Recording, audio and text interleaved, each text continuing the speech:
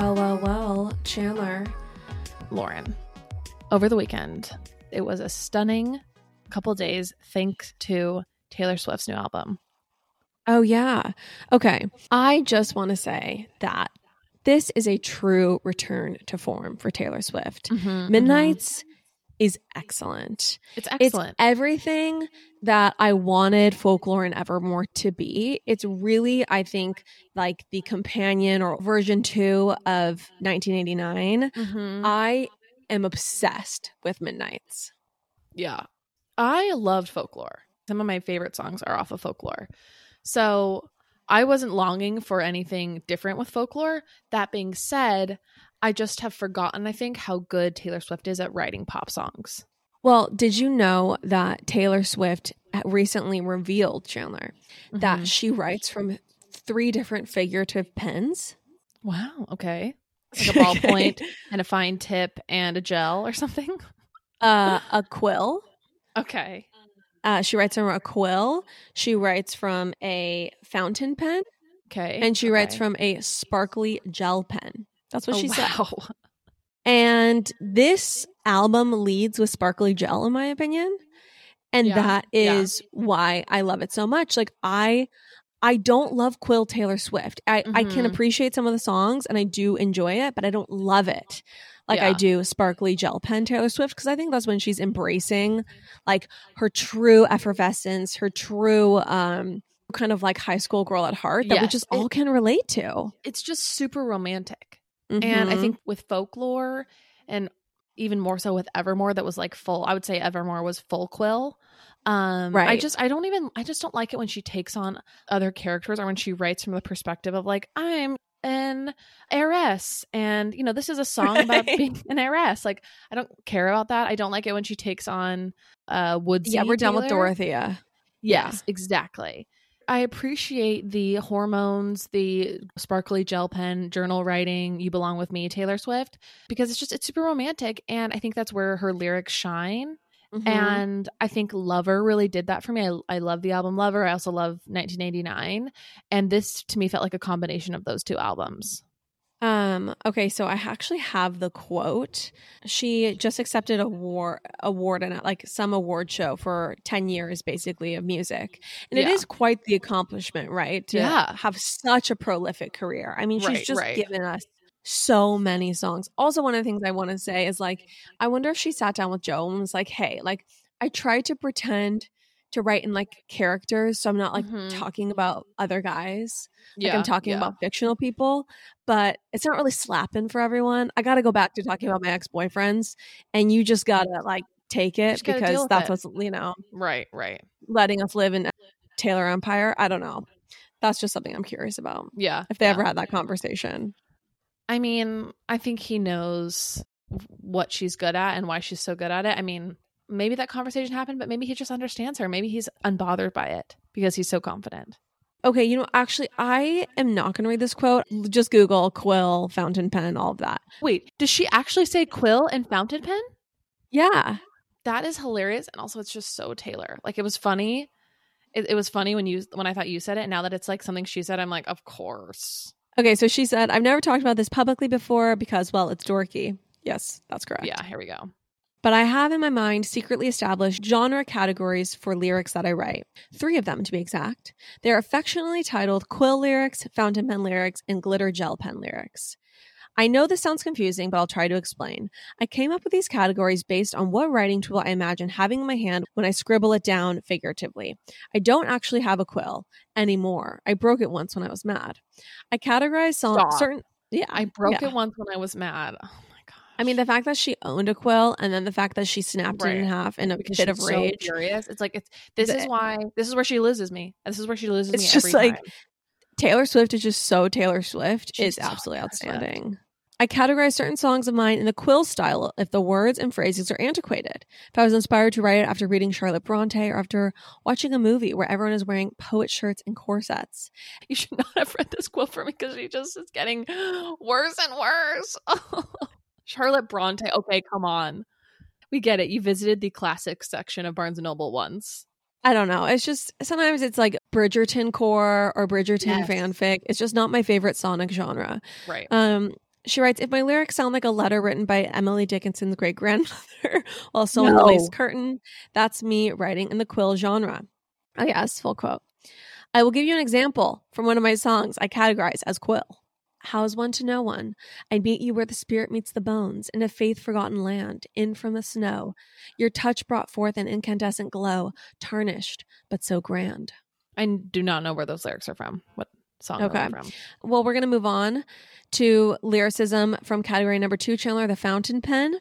Okay. She says most of her lyrics fall into this category. Fountain pen style means a modern storyline or references with a poetic twist, taking a common phrase and flipping its meaning, trying to paint a vivid picture of a situation, down to the chip paint on the door frame and the incense dust on the vinyl shelf. Yep. Placing yourself and whoever is listening right there in the room where it all happened. The love, the loss, the everything. The songs I categorize in this style sound like confessions scribbled and sealed in an envelope, but too brutally honest to send. An example, Chandler, let me know if you remember where this came from. Because there we are again in the middle of the night. We're dancing around the kitchen in the refrigerator light. What song is Down the this? stairs, I was there. I remember it all too well. That's from the song All Too Well, Chandler. One of her most moving, the imagery there is 10 out of 10, end to end. You know what? I honestly should have a fucking refrigerator on the dance floor when Kagan and I do our first dance. To quote the one and only Joe Peacock, who you should do a full deep dive on this album with. Yeah. But yeah, that is an incandescent glow to do your first dance to. Mm-hmm. It is. He said it best, truly. Okay, the third category is glitter gel pen. This is all her direct quote, FYI. Okay. And it lives up to its name in every way. Frivolous, carefree, bouncy, syncopated, perfectly to the beat. Glitter gel pen lyrics don't care if you don't take them seriously because they don't take themselves seriously. Glitter gel pen lyrics are the drunk girl at the party who tells you in the bathroom that you look like an angel. It's what we need every once in a while in these fraught times in which we all live. So true. Example, my ex-man brought his new girlfriend. She's like, oh my God, but I'm just going to shake. So shake it off. All right. Wow. I appreciate gel pen. I appreciate fountain pen. I'm just less into the quill. You know what though, Lauren? You have quill capabilities within you. I know. That's why I don't like it. Is because I don't like that side of myself. I'm turned off by it. I find it to be cringe. And I don't like when other people embrace it within themselves because it makes me afraid. And then are very successful at it. I remember one time I was telling my friend that I just loved the style of what people wore during Pride and Prejudice. Like I love those empire waists. I love those long gowns. Like, why don't we wear those clothes anymore? It was in high school. And she was like, Lauren, you should wear dresses like that. Like if you love it so much, just wear it. I will support you. Who cares? Just be you. That was not a true friend. That was not a true friend for the record. No. I posted that story of Ben and I talked about loving the same 4 Taylor Swift songs, and people were like, what songs? So I think, can we just share our quick ranking of our top favorites right now? Definitely. You can go first. Okay.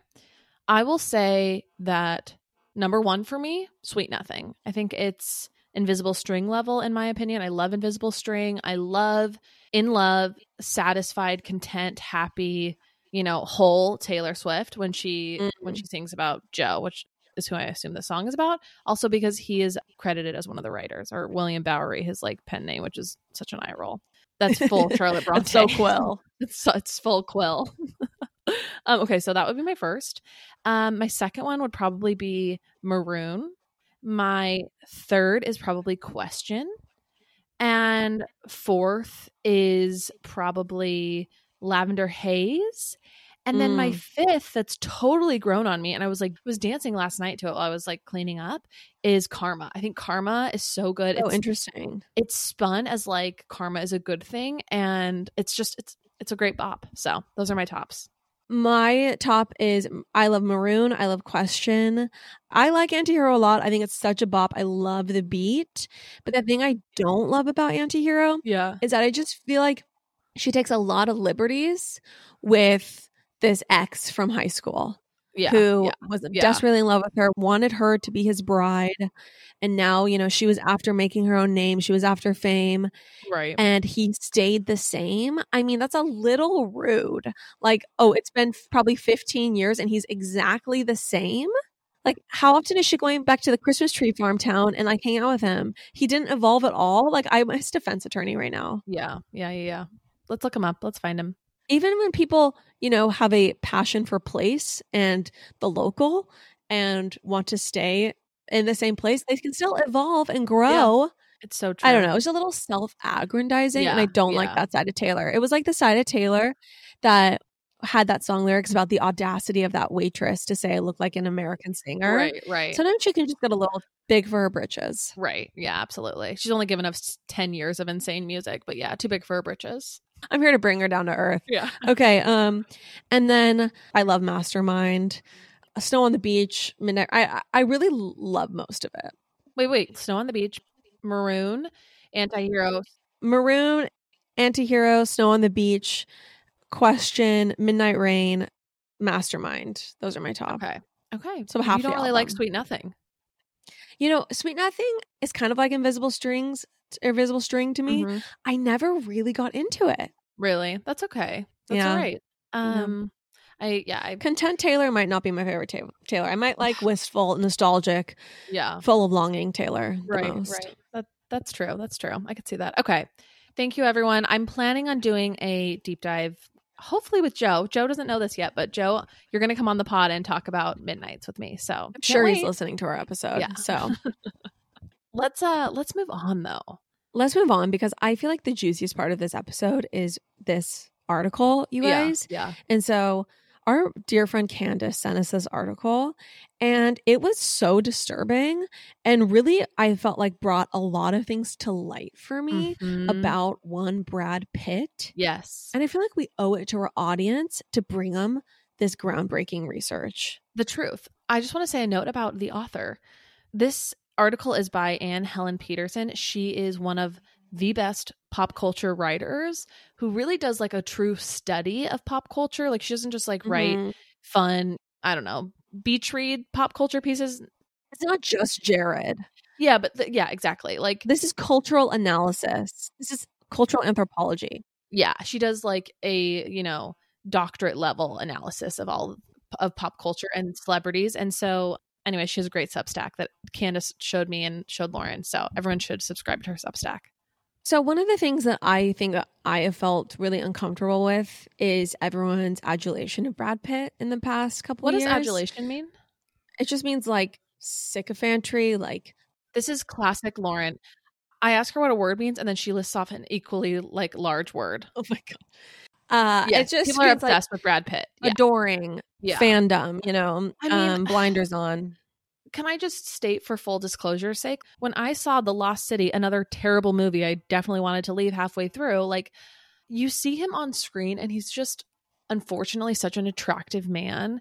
You have to like really turn down your biology in order to see him as like the faulty character that he is, because he's just so damn hot and he continues to be.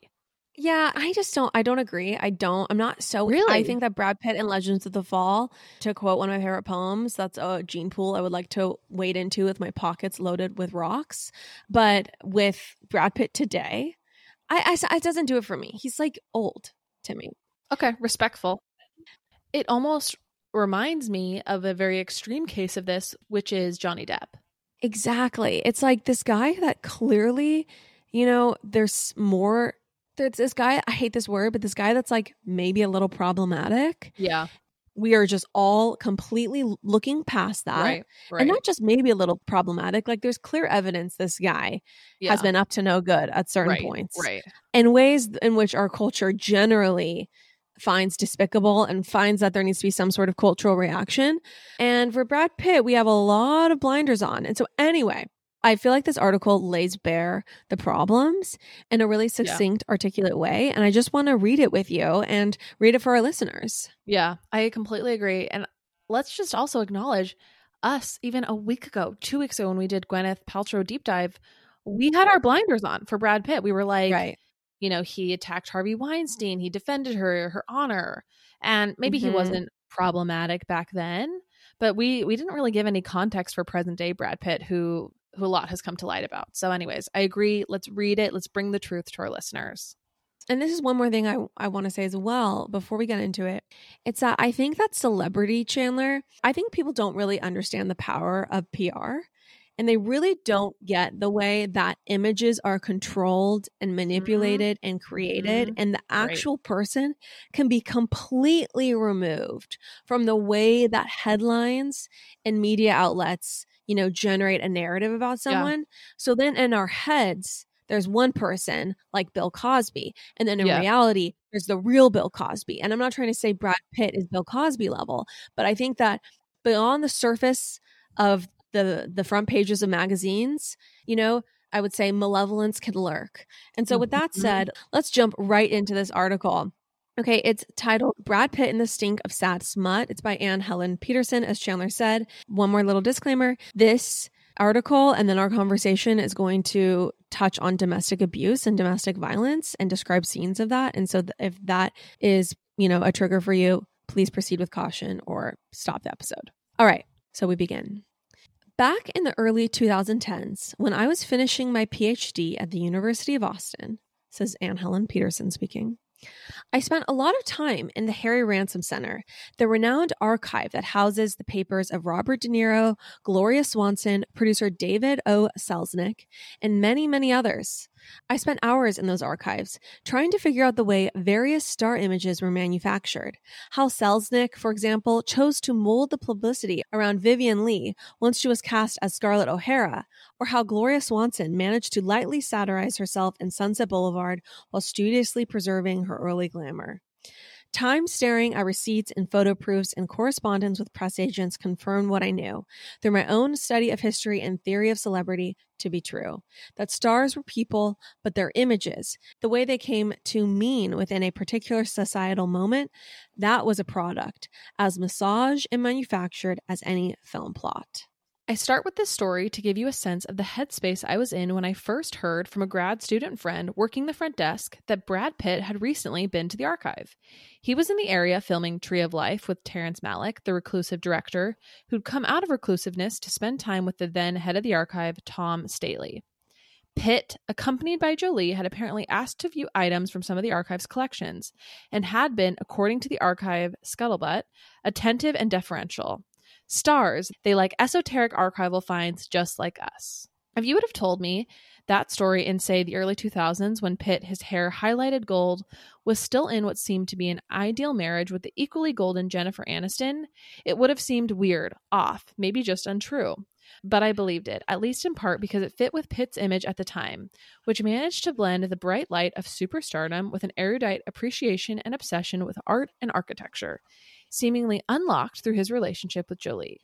So, you guys, one thing I also will say, so we did a reading of the Cut article and people really liked that. So we're going to see how this goes on a regular episode, but we're going to do commentary throughout, but we kind of got to get to the gist before we do. Right. Okay, so she continues.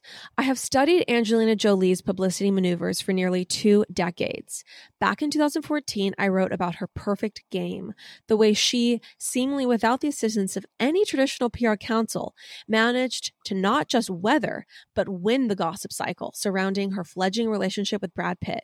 At the time, Jolie deflected from her scandalous affair not with tell-alls or backhanded allegations, but by engaging in activism and global philanthropy and disaster work, and allowing those photos of her at those events speak for themselves.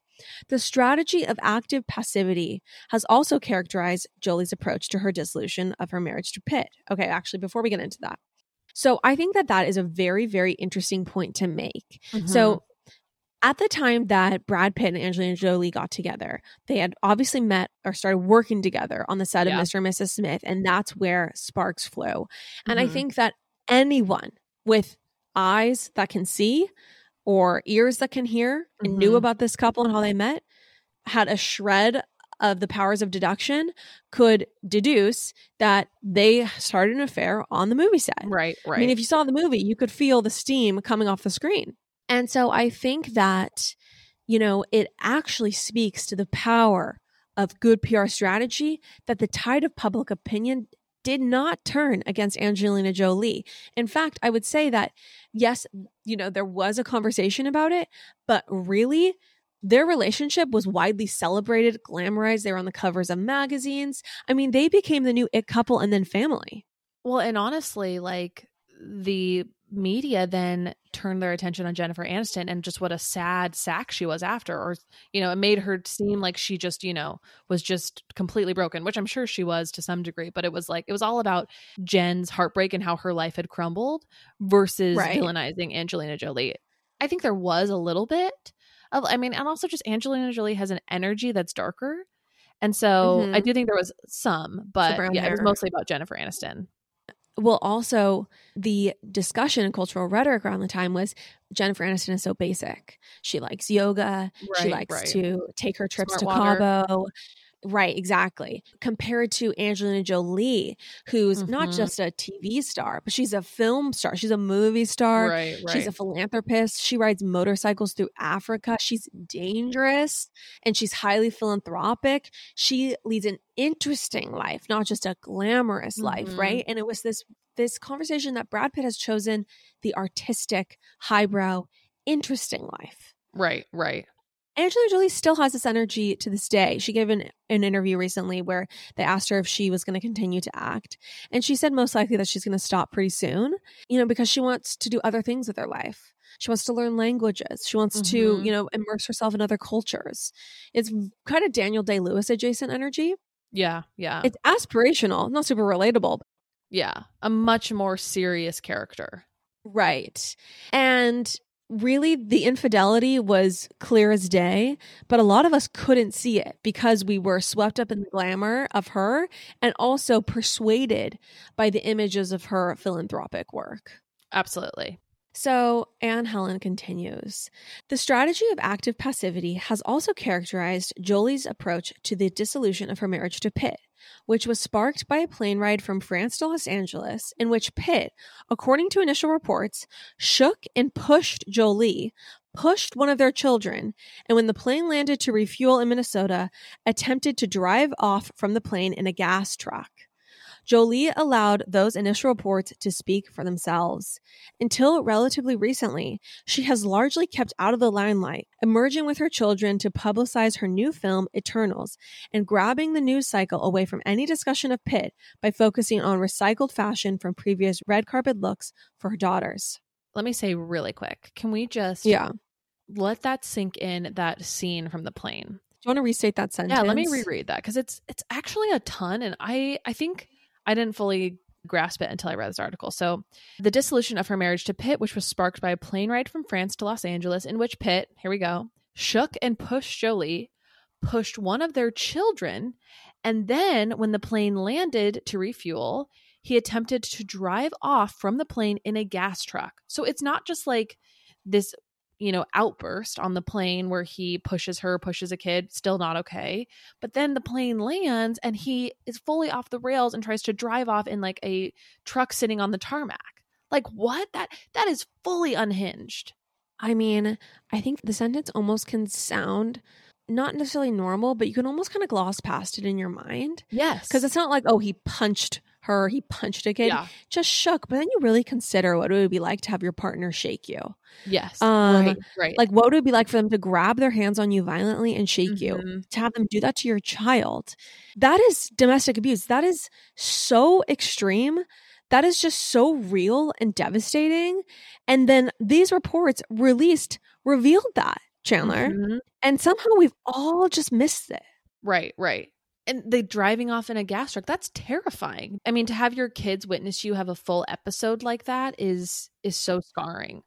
And what choice is she left with at that point, right? Like, oh, she's just going to stay with him? Doesn't matter how much she loves him. Anyway, let's keep going. But there's really so much here. It's also all tied to his drinking. It's all tied to alcoholism. Okay, but we continue on. But then things got messy around the French winery Jolie co-owned with Pitt. In short, Pitt would only buy out Jolie's half of the property if she agreed to a non-disclosure agreement. Jolie refused those terms and went to court to receive approval to sell her stake to a subsidiary of the Stoli Group. Earlier this year, Pitt filed suit against Jolie, alleging a violation of contractual rights in the sale. Jolie then filed a countercomplaint, arguing that she sold her stake in the winery because of Pitt's insistence on a non-disclosure agreement. Her lawyers also concluded the fact that the FBI, which investigated the incident on the plane involving the physical assault of Jolie and the couple's children, had, quote, concluded that the government had probable cause to charge Pitt with a federal crime for his conduct that day. I mean, the government has probable cause, that's when Right. this is not just hearsay. This is when, okay, you have to think about what it would take to get off a plane in a blind rage and then get into a gas truck. Right. Okay, to drive away in it. This is completely berserk, off the rails, unhinged, dark. The FBI is involved. It's not the local police. It's not the Minnesota police. Right. So you gotta imagine flight crew saw it's this like national episode. security. I think it must be something tied to that, because it's like that's what would trigger an FBI level investigation. And you know what? It actually gets deeper, Chandler, than just trying to drive away in a diesel truck. Right. In that filing, Jolie also alleges that she had maintained her silence about the event to protect her family from further attention. It was Pitt's lawsuit then that forced the issue. As Jolie's lawyers account in their filing, Pitt grabbed Jolie by the head and shook her. Then grabbed her shoulders and shook her again before pushing her into the bathroom wall. The countersuit also details Pitt choking one of their children who had come to Jolie's aid and pouring wine and beer on them. Okay, so this is like these Johnny are court Depp level. documents. This is Johnny Depp level. Yeah. And so while we're all, getting hot and bothered for Brad Pitt, this is actually going on behind the scenes, everyone. Okay. So then, and continues. These allegations are deeply upsetting. So why haven't they marred Brad Pitt's image? It's not even a matter of whether or not Pitt is canceled, even though, as we've seen, to be canceled is to keep working pretty much as steadily as you once did. But there has been no real scandal. If anything, reading the press around the case, you'd probably get the distinct feeling that Jolie is the villain. How many times have you been reading articles, thinking about them, and thought of her as the villain? I just want everyone listening to this episode to consider that, because I know I have.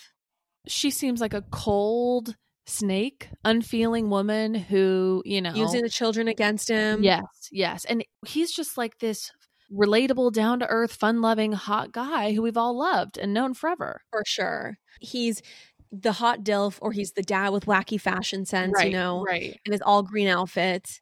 He's infinitely lovable because of the rhetoric, because of the PR spin around him. But I digress. How did Pitt wrest control over the narrative, not only of his image, but of their marriage and the reason for its dissolution? The answer lies in the makeup of Pitt and Jolie's individual images and their strategies towards publicity. Over the course of her career, Jolie has proven herself to be a publicity chameleon, capable of transforming public opinion about her form from that of a sex-crazed vixen who wears her husband's blood in a vial around her neck to that of Saint Angelina, makeupless in a white t-shirt on the front lines of aid work after a natural disaster or advocating for girls' education. Watching Jolie's image transformation as a star scholar back in the late 2000s, I saw what she was doing, but I also bought it. She was very, very good at what she did and how she steered her success straight through the development of her relationship with Pitt and the end of Pitt's marriage to Jennifer Aniston. In the aftermath, it was Jolie with the hottest star in the world, the power, the money, the ever-expanding family. She seemingly got it all, the story of her past neutralized, if not altogether sanitized. After the fight on the plane, Jolie took the initiative to file for divorce, and at least at that point owned the news cycle. Pitt was clearly the jerk, but her understandable decision to recede from public publicity, however correct it might have been for her family and herself, created a narrative vacuum that Pitt and his publicity team slowly began to fill.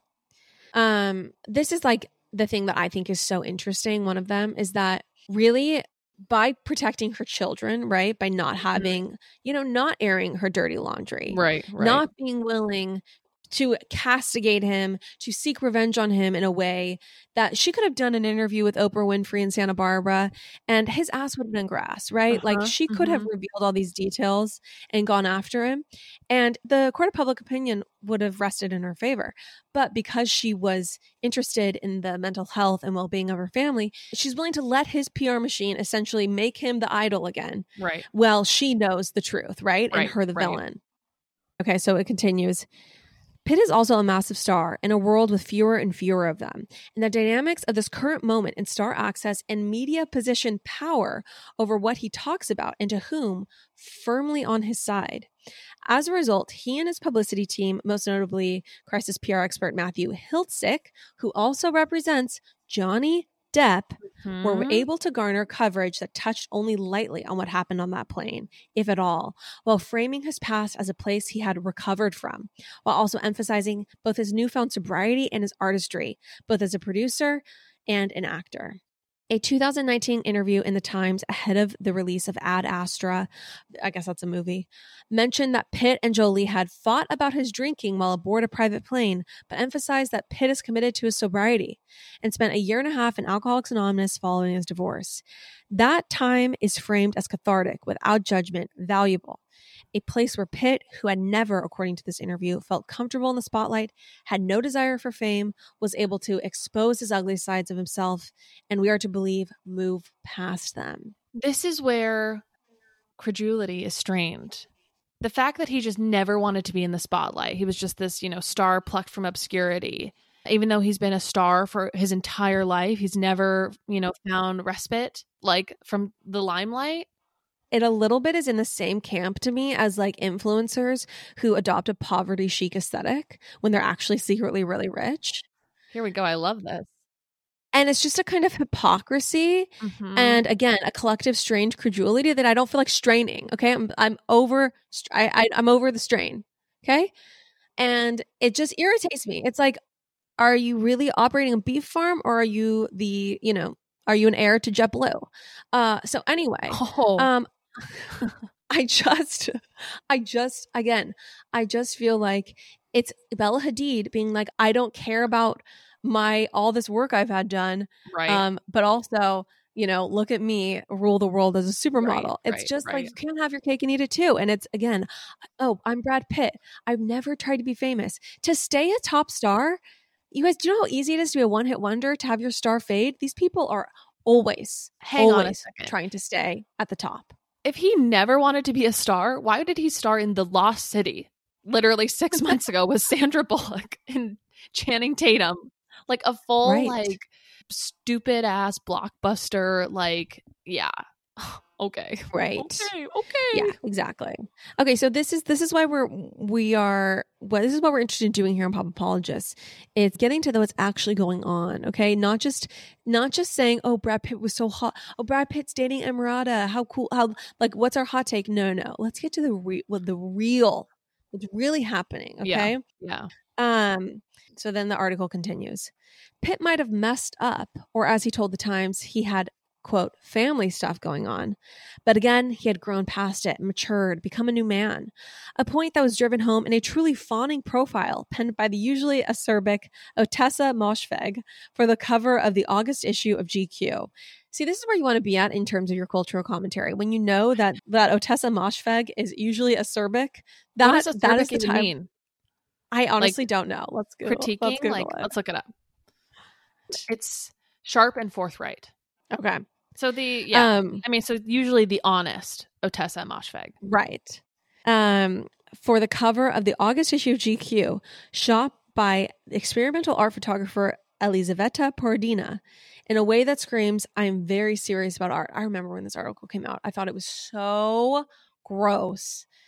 Oh, really? You could tell that it was just fawning.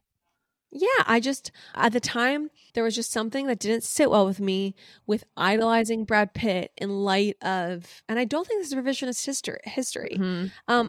I just didn't love idolizing this guy who clearly had a bunch of issues, right? Right. It just, we just don't give women this kind of grace. We absolutely do not. And I think one thing that Ann Peterson is doing in this article is just, drawing the unfortunate Venn diagram between Johnny Depp and Brad Pitt. That I didn't want to draw this Venn diagram today. I didn't want this, but here we are, and it's the truth. Well, Anne continues, Chandler, in her truth telling. Ostensibly, the GQ cover and accompanying spread was intended to promote Pitt's buddy film Bullet Train, but it too was readying Pitt's image to accommodate and absorb any potential shock from a countersuit from Jolie. Not only was he sober, but he was even more committed to his art, to contemplation, than ever. As Hunter Harris put it earlier this month in her newsletter Hung Up, his playbook is so obvious. Side note, Hunter Harris is an amazing pop culture writer who I cannot recommend enough. Incredible. Okay, she continues. Obvious, hackneyed, old school Hollywood style, and effective. Pitt is out there filling the air with the story that he's changed, while Jolie has stuck with her studied form of active passivity. In April, Politico reported that a woman had filed for a Freedom of Information request to unseal the contents of the FBI investigation of the incident on the plane. That woman, of course, was Jolie. She was showing, not telling. But this time, various gossip outlets that used the story of the FOIA request to suggest Jolie was engaging in a manipulative smear campaign. Of course, she was trying to torpedo Pitt's image in a lawsuit that had nothing to do with what happened on the plane. Of course, she was dragging his name through the mud. Of course, she couldn't move on. No matter that it was Pitt who had filed the suit about Jolie's sale of the winery in the first place. Can I also just say, like, in the midst of this, right? So she's trying to just have these documents unsealed because that's clearly her sword, right? That's her power. That's the leverage she has, is what happened on that plane. Right. The second that goes away, she's completely powerless. Right. So of course she's not gonna sign that away. She's smart. Right. So she responds and she wants the details to be revealed. I don't know. I just think that maybe there's something, maybe it's no coincidence that Brad Pitt and Emrata are seen together. Maybe it's no coincidence that takes over the headlines. Okay. So again, sometimes people will be like, oh, I want your hot take on this. And I feel like with that, I just didn't know what was really happening. And it seemed like a PR story, right? There's no actual photos of them together. They're probably not actually seeing each other, but it's probably good for both of them for various reasons. Yes. Yeah. Anyway. Elaine Liu has been tracking and analyzing celebrity on her website, Lainey Gossip, for nearly 2 decades. We love Lainey Gossip on this podcast. Over the past few months, she has been meticulously breaking down the gossip press's defense of Pitt. TMZ, Us Weekly, and the Daily Mail people all want to play nice with Team Pitt, particularly ahead of a big Oscar campaign for his forthcoming film Babylon, directed by Damien Chazelle. TMZ called Jolie's countersuit a smear campaign, claiming she had poisoned the kid against Brad. People repeatedly mentioned Jolie going back on an agreement they'd previously made, in quotes, even though there was no evidence of said agreement. The magazine also underlined that, according to a source close to Pitt, the actor had dinner with his younger kids whenever they were in Los Angeles. E! reported that he spends low-key time with his kids at home. This is just this one gets so good. This is when we as sheeple need to wake up and we need to pay attention to the pictures. Okay, here we go. Pitt's PR was framing him, in other words, as forgiven. But as Liu explains, few people are better at playing the game than he is. And if he could, we would have seen photos of him with his kids a long time ago. The fact that we haven't is a major PR issue for him, which is why he has to go on the attack on Angelina and claim that she's alienated them from him so that he can divert attention from the fact that they were on that plane. And also, I think it's to divert attention away from the fact that he's not with his kids. Right. I feel like I've said that. I've said, it's obvious who the good person is in the situation or who's really the villain, because look at who the children have decided to spend their time with. Look at who is the teenage children who are, in the eyes of the court, have the power. I think after 14, you get to pick where you want to live. So look at where they're choosing to be with. Yeah, you talked about this in our deep dive. Because there's no photos of Brad Pitt and his kids these days. I can't remember the last time I saw one. Right, exactly. And as Lainey said, he's so good at PR. Right. If he could get them, he would get them, but he can't. And there's a reason for that. He doesn't shy away from any publicity. I mean, think about the stupid ass, t-shirt, cashmere t-shirt line that he just did. He's not shying away from any type of good PR. It's all contrived, you guys. Remember when he dated that 27-year-old model that was an Angelina Jolie lookalike, and the picture of them getting on the private plane? The celebrities are virtually only photographed when they want to be photographed, when they have a story to tell. Yeah. Anyway. Do you want to read this next part? Yeah. All of this is deeply sad smut. Sad smut has long been Lainey's term to describe situations that are, in some way, scandalous, unsettling not only our understanding of who the star was, but our relationship to them, but in a way that makes it impossible not to see the deep harm that accompanied the scandal. The last 15 years of Britney Spears' life, sad smut. Reports of any suicide attempt, sad smut.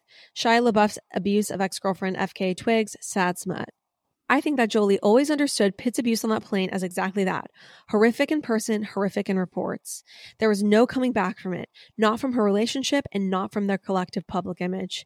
And while Jolie might come off as the villain in some of these popular framings, I think that she also understood that when you try to spin sad smut, the stink of it, the moral compromise of it, it clings to you. I feel like we need to read that again. This is the crux of everything. It's so much. So, and while Jolie might come off as the villain in some of these popular framings, I think she also understood that when you try to spin sad smut, the stink of it, the moral compromise of it, it clings to you. Jolie may no longer command the same salary as Pitt. She may be losing this moment in the broader publicity war, but she doesn't walk around town or show up on the cover of GQ with that stench clinging to her. Hollywood's impulse has always been to forgive its leading men of their gravest sins while damning women for theirs. That tradition, at least with Pitt, continues. But if he is indeed the last of the big Hollywood stars, then he, like Depp, might also be one of the last to enjoy its protections. I mean, I think it's just extremely chilling. Yeah. It's extremely chilling to see the way in which someone who court documents reveal the FBI felt that there were grounds for a federal investigation. We've all been led to idolize that person once more. Mm-hmm. And I would like to have all of our listeners be wary of these narratives and wary of false idols, frankly. Right. I think too, Angelina might be losing this battle, this PR battle, but she's winning the war in the sense that, Brad Pitt will forever be associated with these types of things like Johnny Depp will. And I will say that if the thing that matters the most is your kids, she's won, right? Because she's the one who actually has the relationship with their children, right? Is the center of that home. And a great quote from our childhood: "No success in the workplace can make up for failure in the home." And I actually think that's true, right? Yeah. And I think that it's really, really dark, especially the revelation about him shaking her by the head. Yeah. Yeah. It's terrifying. Terrifying. Isn't the story that Maddox, I think, stepped in to try to defend her, and that's when he attacked him? I think that's what it is. And then he poured alcohol on them. It's Johnny Depp level demeaning and terrible and awful and despicable. Right. So sorry, everyone who came to this podcast probably hoping for something a little lighter today. But I think Chandler and I read this article and we were just so floored by the revelations. And I think also what it said about, the way that our minds can be shaped by the media and the narratives we can buy into when we really don't know the whole story. So that's why I think we all just need to be wary of, we don't know what we don't know. That's something I always think about. We don't know what we don't know. And just to get, on a macro level for a second, I think that's what we want to do at Pop Apologists. We want to be, students of pop culture and, also scrutinize it and, see it for what it is. Well, and not only that, but also, Chandler, I will say, and we kind of talked about this a little bit in New York, but there was that quote, small minds think about things, medium minds think about people, and big minds think about big brains, or smart people think about ideas. When we're talking about people, we're actually talking about ideas. Right. We're talking about, okay, what does it mean to be virtuous? What does it mean to be loyal? Right. What does it mean to be committed? Yeah. What does it mean to have integrity, to trust? All of this stuff, it's all lessons. It's all the way societies have collective morals and rules. Without those kind of without those structures in place, we enter the realm of chaos at our own peril. Wow. So on that note, Lauren and I don't have medium-sized brains. We have large brains, and we'll leave you with that. See you next week. You guys, see you next week. Love ya. This week we will have a Patreon on Friday. You guys, please share the podcast. Please, if you love the pod, share it with a friend. If you thought this episode was interesting, send it to everyone you know. Send it to at least one friend. Please share. Help us grow. Share the pod, and please. We're 20 reviews away from 1,000 reviews on iTunes. So if you would be so kind as to leave us a review on iTunes, help us get to that 1K. It would really be amazing. It would be amazing. Love you guys. Thanks for listening. Love you guys. Bye.